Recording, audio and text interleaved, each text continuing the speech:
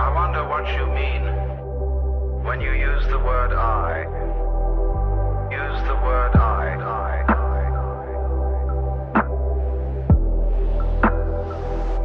Take a break. We have this aversion to ourselves and to what's happening inside us. I've been very interested in this problem for a long, long time. Something settles.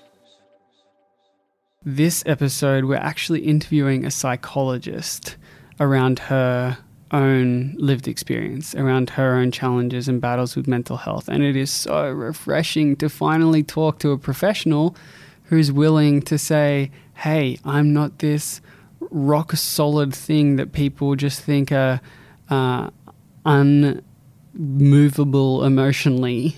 She is very much open about her own experiences with quite complex mental health issues relating to OCD and anxiety and a whole bunch of other stuff. And so I'm very proud, honoured, excited, happy to welcome Sharon Draper to this podcast. A friend of mine and an amazing supporter of Heart on My Sleeve, an amazing human to hear from, and hopefully this provides everyone with a very, very felt sense that even those who look to have their shit together the most are just as normally flawed as the rest of us. Triggers in this episode relate to a little bit to do with OCD. Anyone who's currently experiencing strong compulsions. There's some triggering around religion, a minor reference to sexual abuse, an exploration of negative experiences with psychologists. So if you've had that, just be careful when listening to this. But as always, go slow, go strong, one moment at a time. As always, go slow, go strong, one moment at a time. We're all on the journey.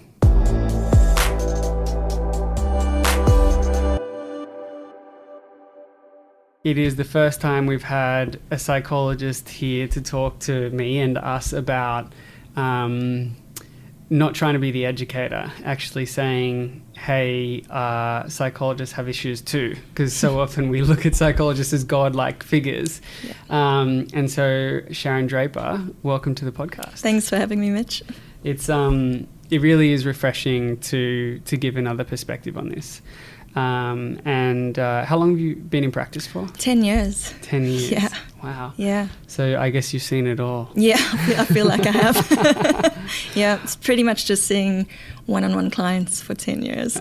Amazing. Yeah. And so, like, what's it like being the custodian or the kind of keeper of such deep, dark secrets? Yeah, it's an amazing experience to be able to hear people's stories, and I feel like it's a real privilege, really, to hear people's the goods and the bads of the experiences. And I think, initially, obviously, it's taken me a long time to kind of grow with this role. Initially, I would take a lot of it on board, actually, and get quite upset as well with some of the stories that I'd hear. But I had to learn a way to really manage it and recognize that the only way I'm really going to be able to help people is if I don't burn out as well, and help myself too, of course. Yeah. And so has it ever gotten too much? Definitely. I've had moments of feeling burnt out, for sure. And luckily I've spoken to close people that I care about and care about me, or mentors as well, and I've had to pull back on certain things or make sure I implement more self-care type things, because sometimes for me, I can get quite involved in my work. Like, I love what I do, and it can become like the main thing in my life. Like, I read psychology books. Everything's psychology, so I sometimes have to force myself to try and read like a novel that's like unrelated, but everything is psychology. You sound a bit like me in that you're obsessive. Yeah. For sure. You try and you need to direct that missile in the right direction, right? Absolutely. Yeah. Absolutely, so that it remains a gift, not a curse. Exactly. Yes. And so can you think of a time where you can visibly remember, shit, I'm really getting burnt out and I'm feeling overwhelmed as a psychologist. I don't know where to turn to. Yeah. Yes, I've had a few kind of moments in my life where if things aren't happening as well at home for me, I find that then my work can get really overwhelming as well. So I feel like I have to have like all my other aspects of my life kind of fairly stable in order to be able to deal with the unstable. So there have been moments where maybe, you know, with my relationship, there's been some stuff there or been saddened by certain grief through family members and then really struggled to actually do my work. So I've had to, and I work for myself too, so, you know, I can kind of, well, now I do, so I have to call it a mental health day. Sometimes I just feel like I can't see clients today. That doesn't always happen, of course, because I try and make sure I prevent that from happening, but I've had to do that, definitely, where I felt so overwhelmed. So almost like in order for you to give so much of yourself to others, the island has to be stable outside of work, whether that be personal relationships, personal finance, physical health. And so when they're strong, you can be strong for others? Yes, I feel that way. I definitely feel like that. It just kind of helps me to be able to then like let go and just really be present with the person. But if I'm struggling with my own stuff, that can kind of get convoluted and get in the way as well sometimes. Have you ever been in an appointment with someone who's just absolutely opening up to you and you're so in your own head about your own stuff? Oh, well, I'll give you an example, and I hope you don't judge me on this. I promise you I won't. I should quit my job if I do. True. So should you, actually. True. Yeah. Well, I mean, there have been times where I've had my own personal stuff kind of get in the way, and I've noticed that, like if a client's telling me something, and so then I have to really be able to let that go, and like just I have to park that, my own stuff, because the session is for them. Yeah. So luckily I've caught myself doing it. But I remember one time when I was a novice, highly anxious about how am I going to help people, what do I even know, you know, the fraud feeling, and so kind of very prepared and trying to control the environment, of course.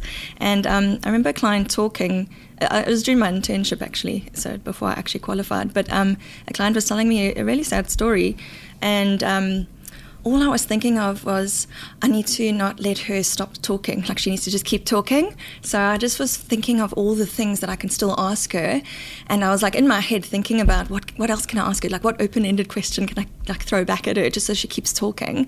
And she stopped talking, and I had not heard what she'd said, and I felt awful, and I had to ask her to repeat what she said in a different way and just try to like save myself. But that actually was a really good learning experience too. But that also comes with time and confidence, you know, comes with experience.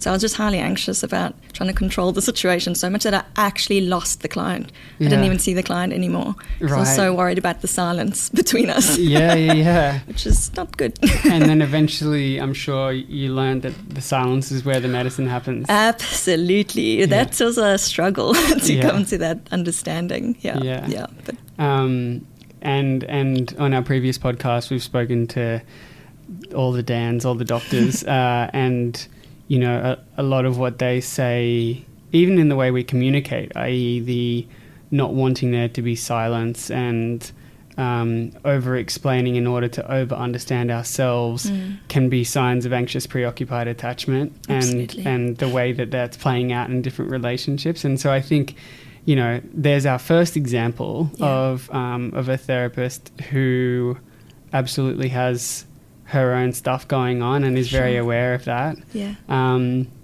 I think anyone in a new job would be anxious. Yeah. but laddering on top of that, the pressure to be so fixed. Absolutely. is a lot, right? Yeah, it's huge. Yeah. And so so as people can probably tell by now by your accent, you're from South Africa. Yeah, like I know. So what age did you move to Australia? I was 29 actually when I moved.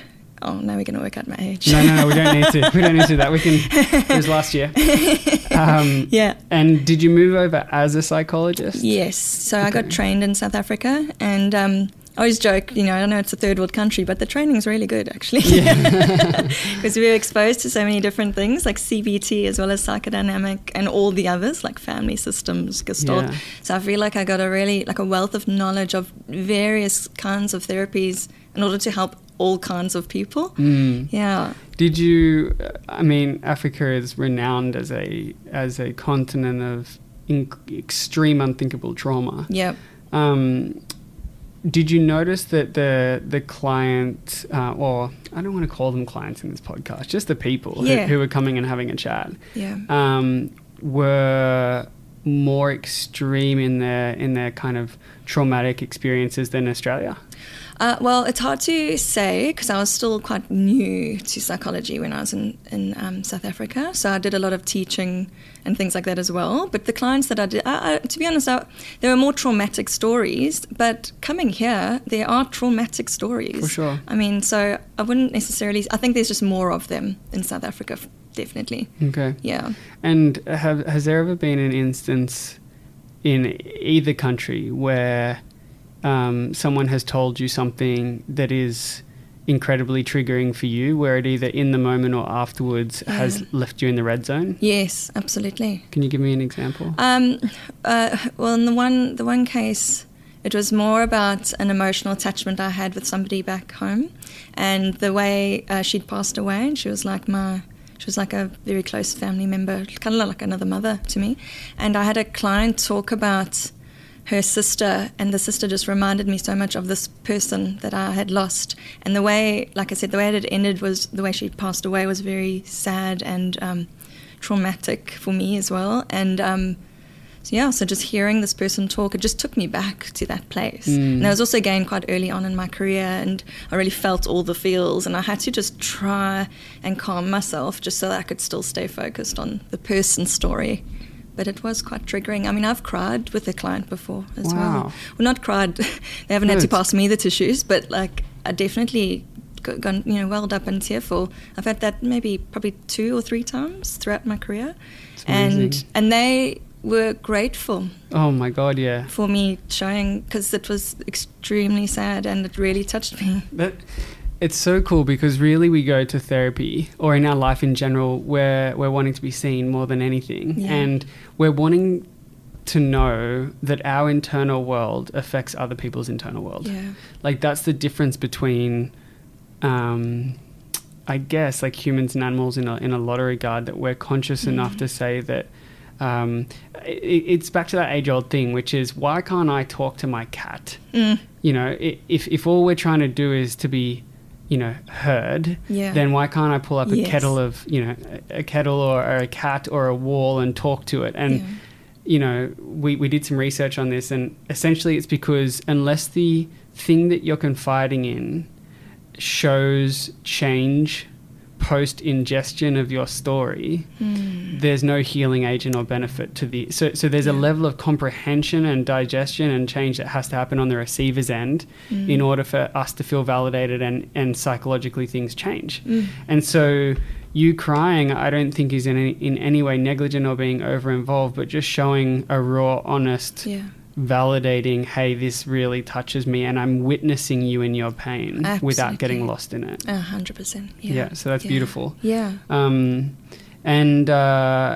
so you moved from South Africa back to, firstly to Australia, and you went straight into private practice. I was actually sponsored to work here. So a couple, they happened to be South Africans as well. I didn't know them, but they had their own practice in Redfern, and so I started working there because I had to get sponsored in order to be able to actually legally live here and work. So I was there for 5 years. I only needed to be there for, I think, 3 for the visa, but I stayed for 5 years. That was an experience that I will, never regret. It was hard though. The struggle, the people that I'd see, the trauma in Redfern was huge. I'll bet.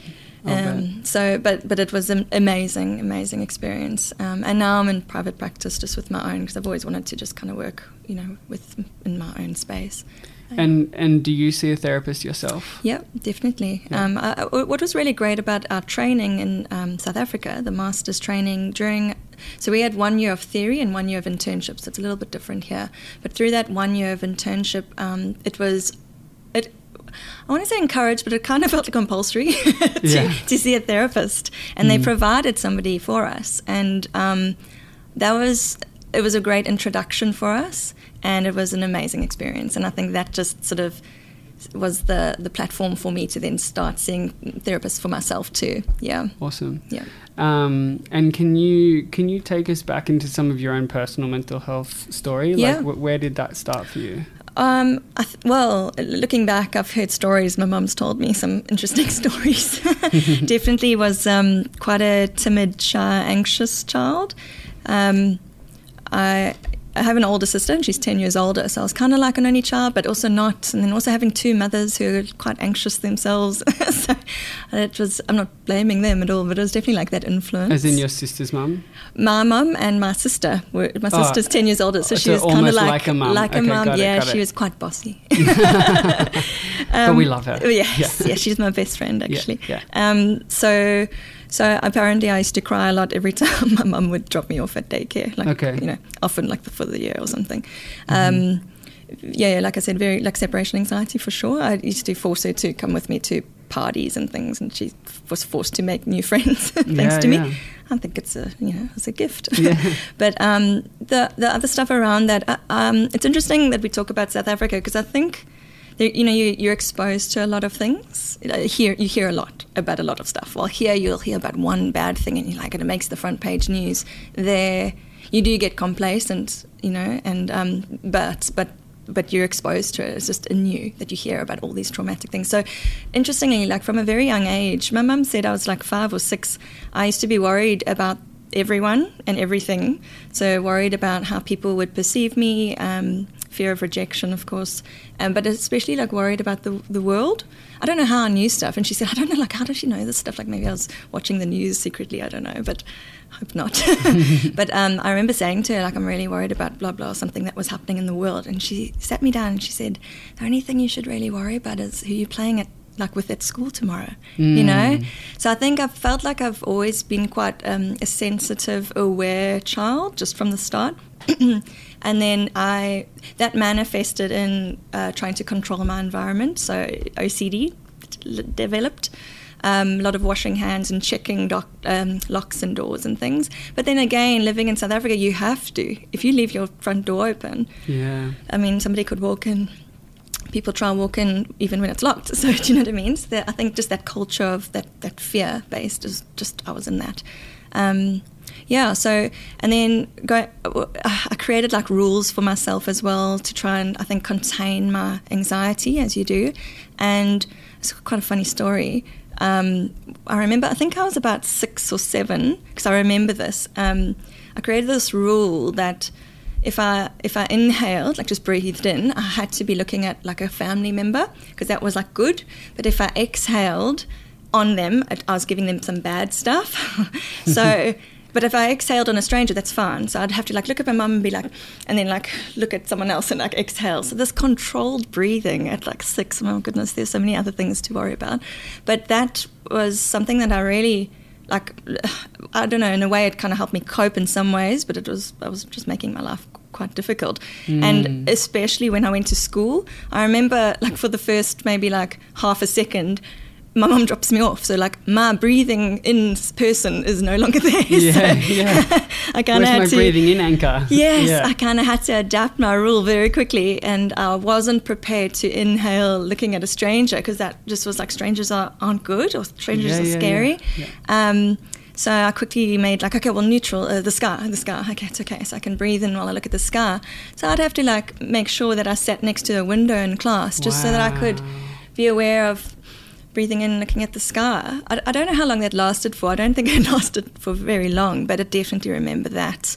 And then, interestingly, my sister was going to a chiropractor, and I had to wait with her. And the chiropractor was doing something with her, manipulating her spine or whatever, and then looked at me and said to my mum, like, she's breathing weirdly. I just pointed at me. And then they like investigated, and I used to hold my breath a lot, just trying to like keep everything in.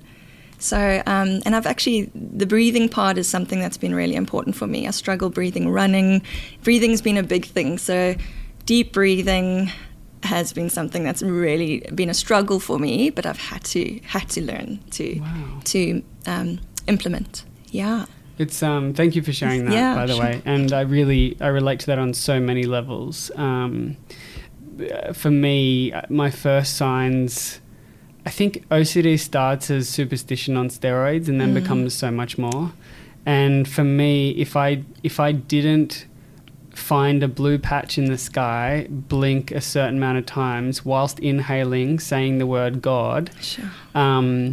I thought that I was possessed by the devil and that my mum was going to disown me and my dad hated me. And so you can imagine I'm outside skating with two of my mates going like this, saying God. They're like, hey, dude, what the fuck are you doing?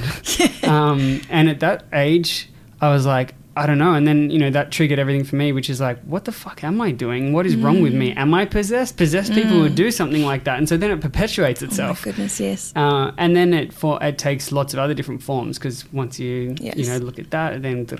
And so I really resonate with that. And what I find really refreshing is that this is now coming from the mouth of a psychotherapist. Yeah. And I think that story, whether or not it's OCD or a different form, almost every single practicing psychologist today would have their version of that.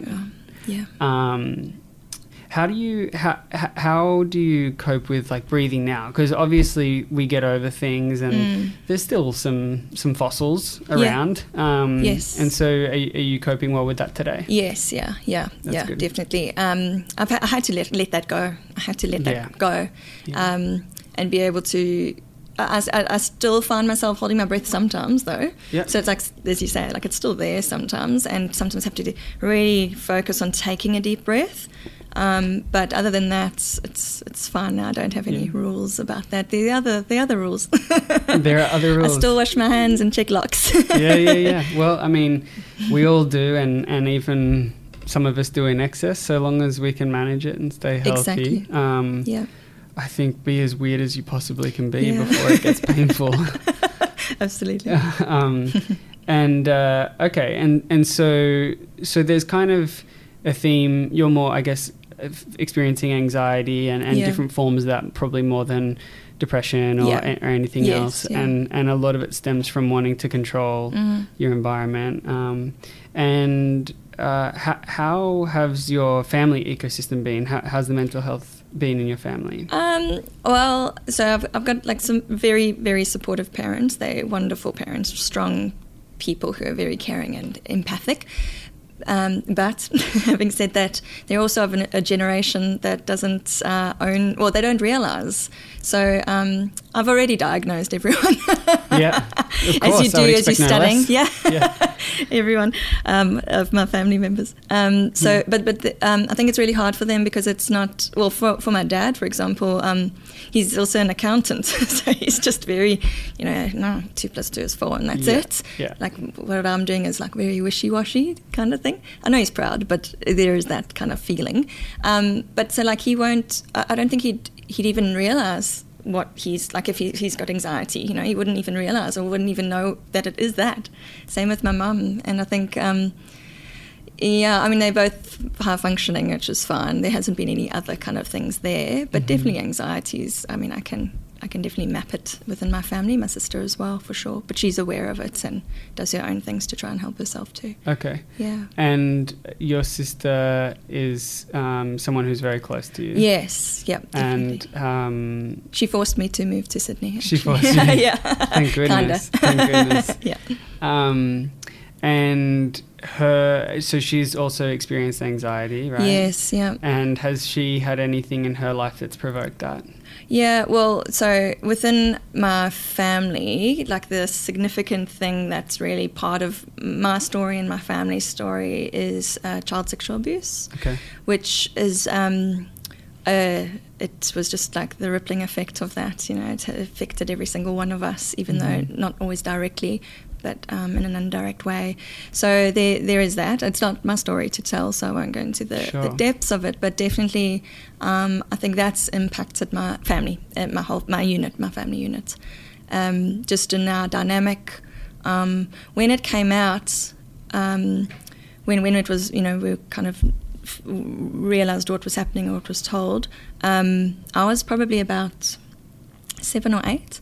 So since then, I feel like my relationship with my parents changed a little bit. My mum was sad a lot, and I didn't know why. And then my dad, there's been some stuff there. I think he's had to struggle with how does he just be a dad when this has happened, especially with girls, daughters. So it's a huge impact that's happened with us. Also, our extended family is quite Christian and weren't really willing to look at the impact of it and the perpetrator and all that sort of stuff. So it was silenced.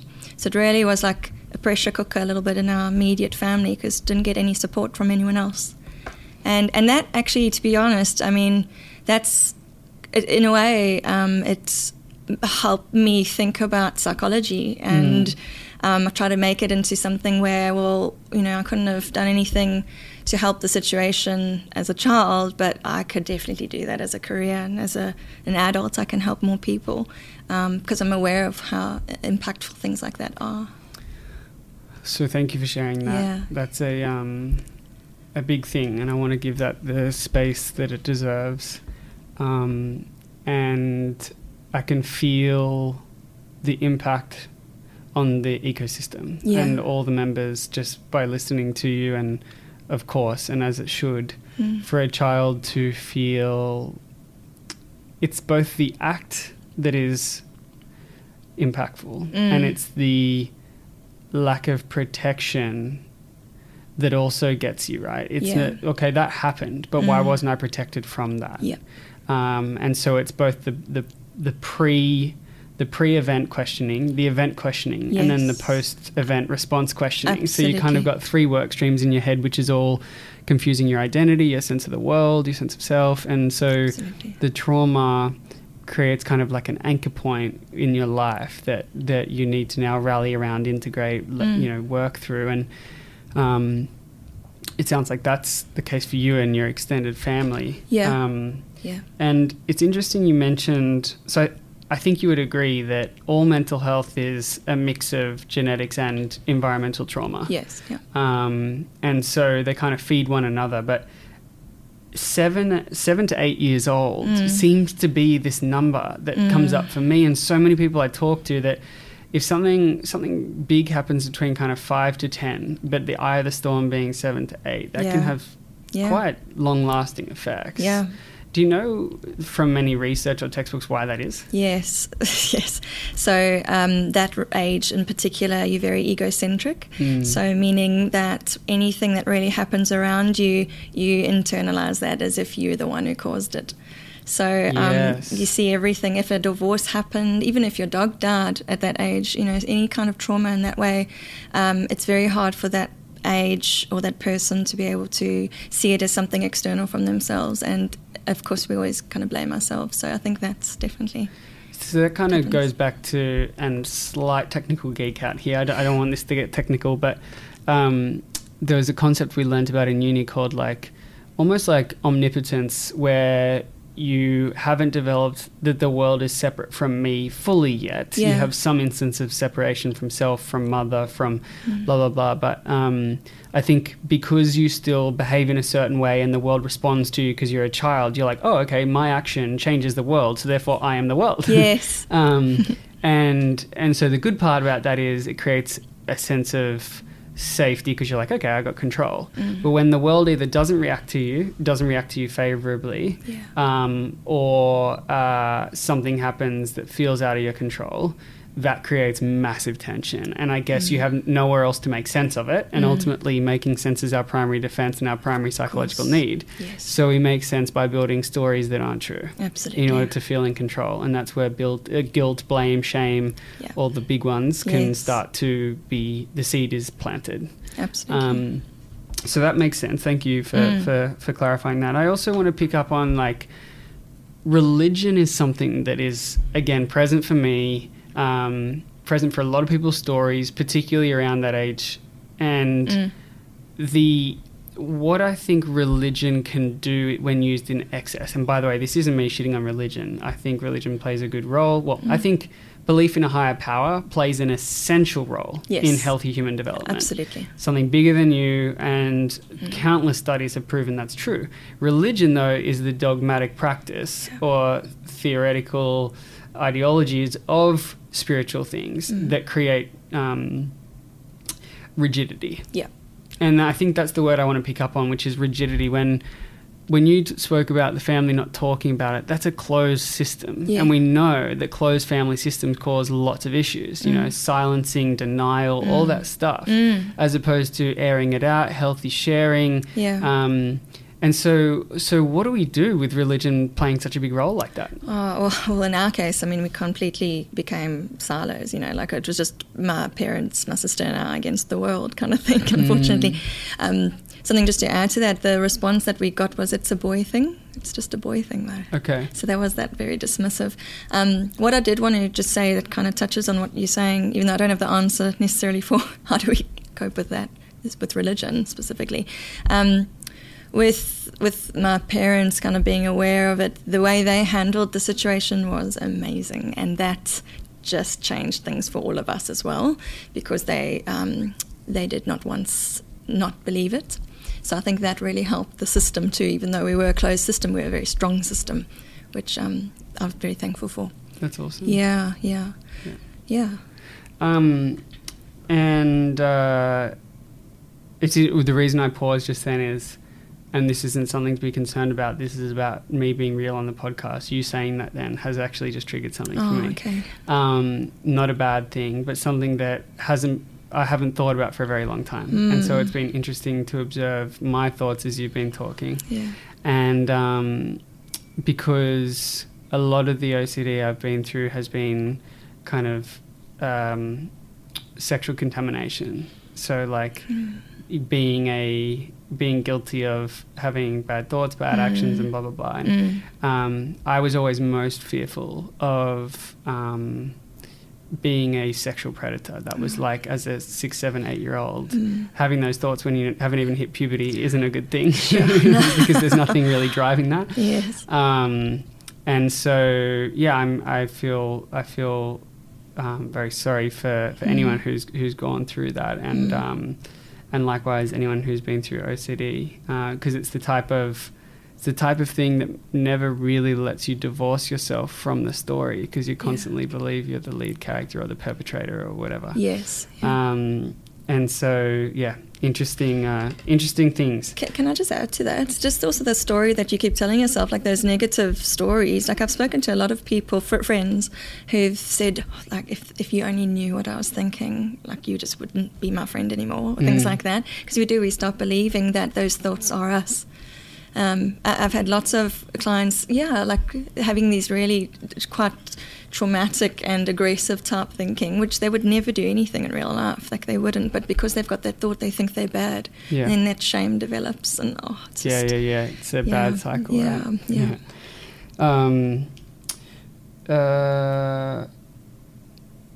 You said that you've kind of gone into therapy as a way. What I took from it was to kind of be there for your child self, kind of like younger Sharon. Like, you might not have been protected to the level that you wanted, you might not have found the refuge in anyone that you wanted, you might not have been able to get that stable attachment. So it's almost as if adult Sharon is now caring for young Sharon through caring for other people. Is that a correct read? I think to a point, but the most important thing was more the person who it happened to. I definitely felt like I wanted to help other people because the person that was actually directly affected wasn't helped. Got it. So it's more like in a way of not really like atonement, but like in a way of just being able to help people because I wasn't able to help her or whoever that is, and we don't need to get into who that was. Okay, that makes sense. And I think it's kind of like a a version of that, because Yeah. God, I know that Yeah. a lot of what I do for Heart on My Sleeve is like wanting to show my younger self that I can make good and that things are Yeah. going to be okay, Yes, and of don't course. give back. Yeah, yeah. And atonement, yeah, for sure. Part of this is like, there's been a narrative in my life, like, am I a bad person? Yeah, I've worked through that and I've let most of it go. But there's, of course, a bedrock of that. Yeah. And so part of me talking on this podcast right now is a guilt of me Yeah. trying to get rid of a guilt that I'm a bad person. So go do lots of good shit for a lot of people, and hopefully it'll pay off. Absolutely. So I'm hedging my bets in case I am a bad person, trying to accrue as many good brownie points as I can. But yeah, no, it's funny how like the platform is there always. We just learn to resurface it and somewhat excavate it. Yeah. So, Something else that I definitely wanted to kind of add that influenced me becoming a therapist was also my sister. I used to jokingly blame her, but I think it's more, I'm grateful for her. Because she was 10 years older, she'd come in like after going out on a date or something at 16, she'd be like, I don't know if I like this guy, what do you think? And I was like 6. And so I'd be like reflecting with her, okay, well, let's just look at this. So I feel like she made me into a therapist from really young. I feel like I've been counseling people since I was like 6 years old. Yeah, I think you have. You definitely. Well, it's funny because what you were saying before, being a 6-year-old, being like way too dialed into everything. Yeah. That might seem strange to you, and it seems strange to me for a very long time because I was exactly the same. And like, I think I've spoken about this book on the podcast before, but Your Rainforest Mind by Paula Prober. Yeah. I was like, oh, there are other people like this who, just kids who like feel empathy for trees. Yeah. And, that they will see like a dog limping and they won't be able to get to sleep at night because of that. Just, an empath doesn't even cut it. Yeah. Because it's not just necessarily you're a great person and feel lots of things for people and you should be applauded, but it's that you're hyper aware, hyper vigilant, and that hypervigilance has a bonus of probably causing intelligence or emotional intelligence, but it can also be incredibly damaging because you're like, how do I tone down this antenna? Of course. Because the antenna is way too loud. Yeah. And it's picking up frequencies that it probably shouldn't for a 6, 7, 8 year, 9, 10, whatever year old. No. Ladder onto that, an environment which incubates and strengthens that antenna through conversations with your sister and conversations with your parents and whatever happening where, living in South Africa where it's unsafe, where you physically have to become smarter, quicker, faster, whatever. It's this perfect breeding ground for anxiety, right? Yes. And it's that thing which is like, you sometimes hate the anxiety, but it's like, oh, dude, thanks so much for like keeping me sane, keeping me alive, keeping me fitting in. And so, whoever holds the narrative of like, I'm broken, I'm not good enough, I would encourage you to flip around and say, well, it's here for a reason, so why? And all we're trying to do is cut out the excess. I always talk about this. We're cutting out the excess. It's not about going from 98 to 0, in terms of like mental illness to healthiness. It's going from 98 to 95. Yeah. Because it's the 3% that's doing the damage. Absolutely. That's it, right? 100%. Yes. And I'm sure you've seen that across all your clients. We're just trying to squeeze in the end frequencies. Yeah. Unfortunately, I find a lot of people are kind of very black and white thinking. So I don't want anxiety anymore. You're like, I can't help you with that. Yeah, it's impossible. It's impossible. Yeah. So, there's those extreme ways of thinking, but that's it. It's trying to find that healthy balance. Yeah. The same like I was saying earlier with my OCD. I haven't done any work on it because it doesn't impact my functioning. Right. I mean, maybe my partner will say differently. I don't know. I think he gets frustrated. It is locked. Hey, it is locked. But I know like at certain times when I'm more stressed, it definitely comes up even more. But I've managed it, and so I don't think of it as a bad thing anymore. It's just something that is there. Just is. Yeah, it just is. Yeah. So many cool things that I've already just learnt and want to reflect on. So what's something that I know lots of people are curious about around, like, do therapists because lots of us have bad experience with therapists, like normal people. Yes. Do therapists have bad experience with therapists? Yes. Yeah.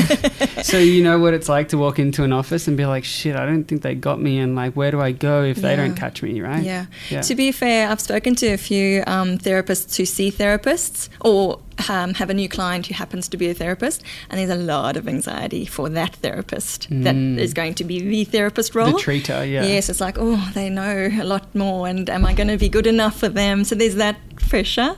But then also from a therapeutic point of view, or like as a therapist who wants to be the client, you kind of also know what has worked for you or what you want out of it, more what you want out of it. And therefore, I think there's a lot of expectation too. But having said that, yes, I've been in that experience where it's interesting. So I have one person in particular, well, I've had quite a few. Some where they just kept talking about themselves a lot, and I'll be like, I just want to tell my story. Like I listen to so many people's stories. This just is for me now, you know. Like, so can you not talk about your stuff? Yeah. And that's interesting. I don't know if the boundaries were blurred because she knew I was a therapist. I'm not sure. I'm like, I need to just keep that healthy boundary there. I'm not your therapist. You're my therapist. Yeah. You know? I'm paying you, girl. Yeah. And then another one I remember, it's weird, like I can't really fault her. She seemed really lovely, and she is lovely, and I'm sure she'd be very good for a lot of people. I think the one thing, she took a lot of notes, and so her head was down a lot. And I take notes during sessions too, but I write while I still look at the clients. And my handwriting's terrible because of that. I can't see where I'm writing, but it's just like a note or whatever it is. But I think I felt really disengaged, and I thought, my goodness, like I can't continue to see you, even though she was lovely. It wasn't like she didn't say anything bad or anything like that, but there was no connect because she didn't let me. It's the note-taking one is a really interesting one because, like, we obviously know why it's there. It's so that they can think about questions later, or something might trigger. I've used that word too many times. Something might spark in their head, and they also want to put notes in the file, so there's some coherence of tracking sessions. So sure, all makes sense.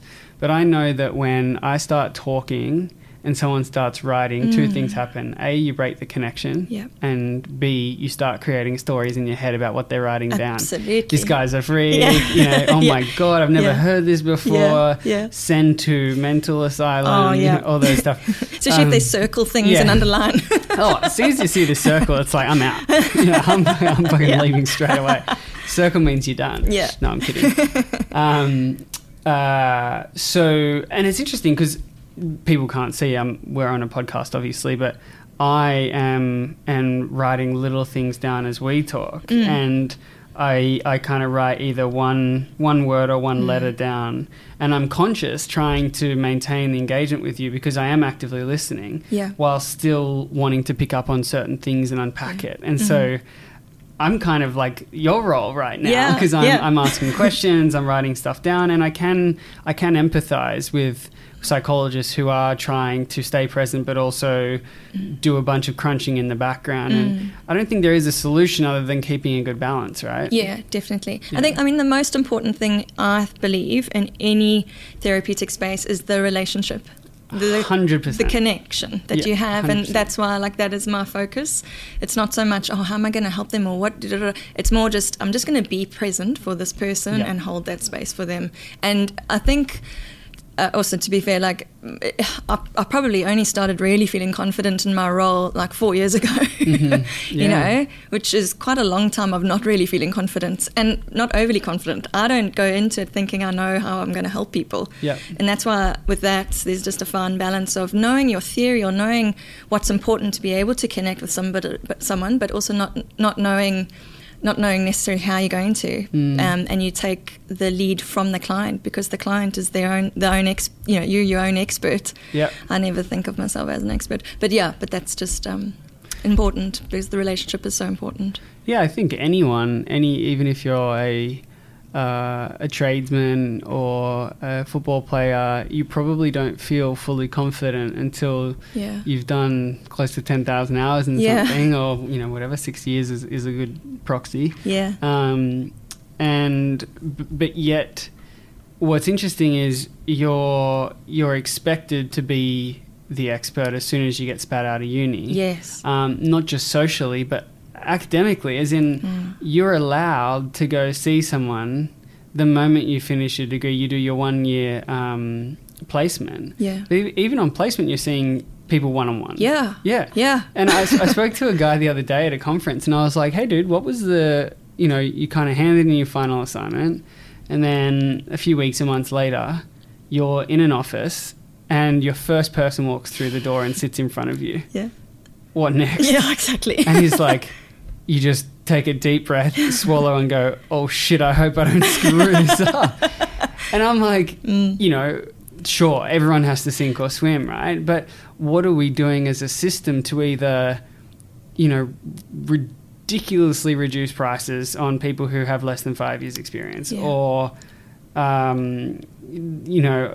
rebate it through government so they can give all pro bono, or have every second session with 3 people in the room? I don't have an answer to it, but I mean, no one can be sure of how many years someone's had. Yeah. And so what do you do? Oh, exactly. But do you know, I was just thinking, my godfather used to always joke, he's like, you train for all this time and then you go and just practice. Like it's just a practice. Yeah. And that's what practice. it is. It's practice. Yeah. That you gain experience.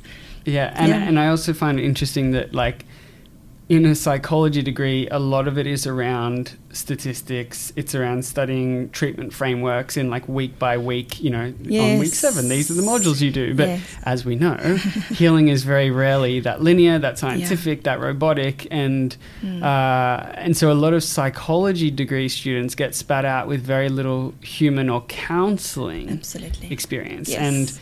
And so, there's a lot to be said for, psychologists as an industry, highly regulated, you have to be approved, have to have supervision, all that stuff. But counsellors are also good in their own right. Yes, they're unregulated, which means there's a higher percentage of people who aren't effective or phonies or whatever. And so you've got to be super careful. But counsellors sometimes are the people who have come through it with their own lived experience, want to give back, can't either afford the time or the money to go to uni to do the official psychology degree, but can be really, really helpful. And I can speak firsthand that counsellors have helped me lots. Absolutely. Yeah. So I think it's just a time and place thing, right? Yeah. Well, and also what I was thinking, because I find a lot of people, I get a lot of clients who have already seen therapists before me, and people don't really know what a therapist is trained in, or what that even means. CBT gets thrown around, and you're like, well, I don't know what CBT is, or even cognitive behavioral therapy. Like, but what does that mean actually? Right. So there are so many different kinds of ways, frameworks that people use, and I'm really interested in attachment theory and holding space and person-centered and all about that relationship. But not everyone focuses on that, and they might be more behavioral driven, and so give you homework to do and you've got to do that, and that might not be what the person's actually wanting, but you have no idea what you're wanting really. So you just go through these experiences of seeing many therapists, and I find it quite sad. I'm really glad that people are still trying to find someone even if they've had a bad experience, but I'm getting a lot of clients I'm their third psychologist. Yeah, that's a very, very common problem. Yeah. How do you find the right help? Yeah. And you and I were speaking about this before we started recording, around how it's not necessarily there's no directories, because there are, and it's not necessarily there's no places to connect, because there are great online video tools. I think the part we need to get better at is like chemistry matching. Yeah. Whether it's through rating and reviewing therapists or through smarter algorithms, and we've got a bunch of ideas around that, but the connection element, getting people to the right people quicker, because who might be wrong for you might be right for someone else. And I've been exactly in those shoes. It took me so many people before I was like, oh my god, finally someone who gets it right. And so it's good to hear from a therapist that it's not abnormal for even a therapist to go through a few before being like, wow, let alone, the people that come to chat to you, you are often not the first person they've seen. And that can be very disenfranchising, and they can lose a lot of spark from that process. Oh, absolutely. Yeah. Absolutely. And I'm also then very aware of, I wonder what the other therapist did done. wrong, or Yeah. like make sure that I don't do that. And I don't overthink it anymore. Yeah. I know what's important is the relationship. And as long as they feel safe and heard and seen, then they can open up and learn. Yeah. Yeah. Okay, Yeah. cool. And so from your own lived experience and from your therapeutic experience, what are some things that you'd want people listening to this to know? From my own personal and work experience, I mean, I think the important thing would be is to just give things a go. Like, I find so many people are so hesitant to try things based out of fear, and that's whether that's like finding a therapist or just trying to tweak some sort of change in their life. I find a lot of people, one of the biggest themes that I find in my practice is a lot of people say, I'm not confident enough. When I'm more confident, I'll do that, or I'm too anxious.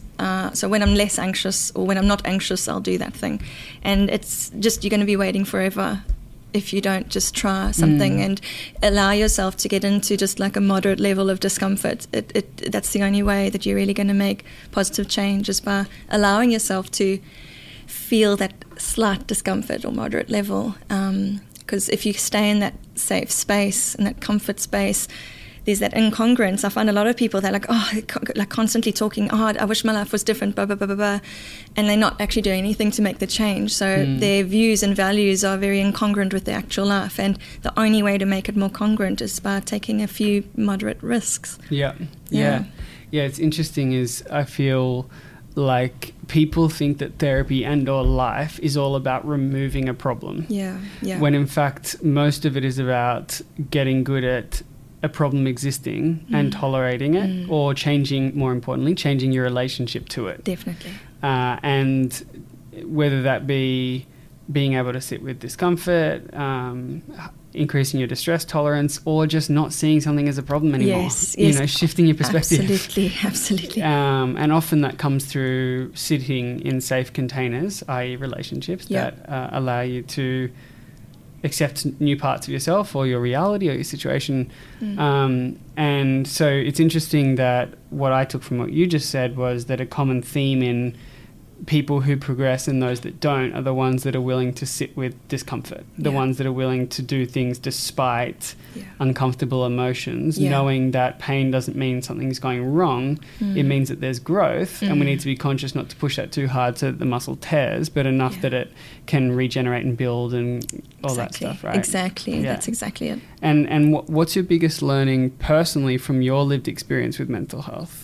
From what you've been through? I think the biggest learning for myself is compassion for myself, self-compassion really, and believing that even though I don't know what the outcome will be in things, I know, and I now have developed a belief that I know that I will try my best to make it as good as I can.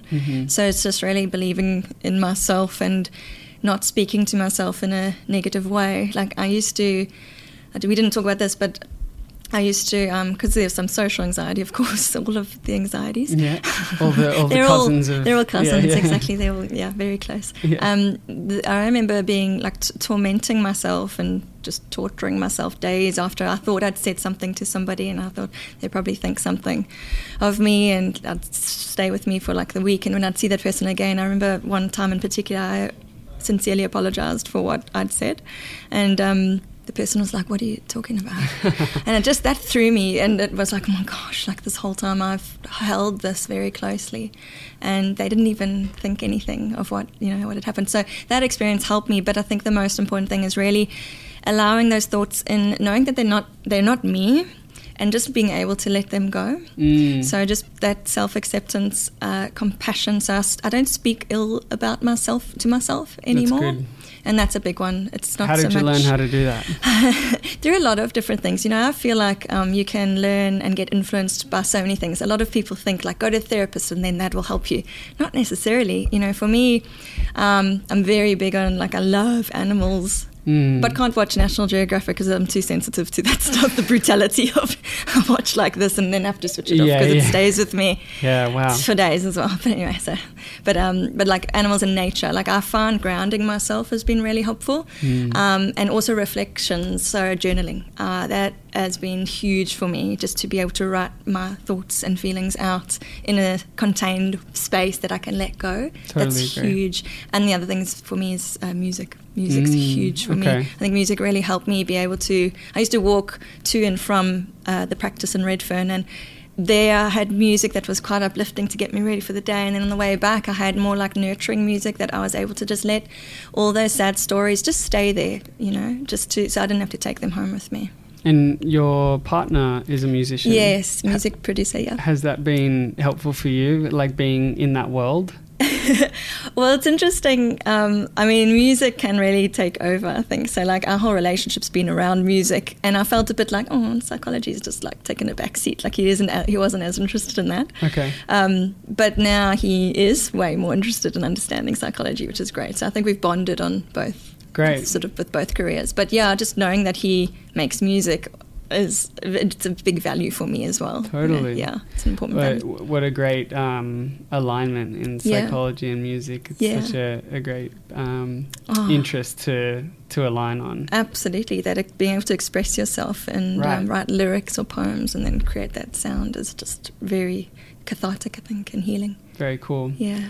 Well, thank you so much for spending time here. I'm sure many people have got a lot from this talk. And for me, it's just really refreshing to see someone professional wear their heart on their sleeve. I don't think we have we do that enough, is let the people on the front line actually say, I'm not okay too. Yes. You know, it's not just you have to be solemn and stoic and always be put together. Absolutely. So thank you so much, and I hope we can have you back on again soon. Thanks so much, Mitch. Cheers.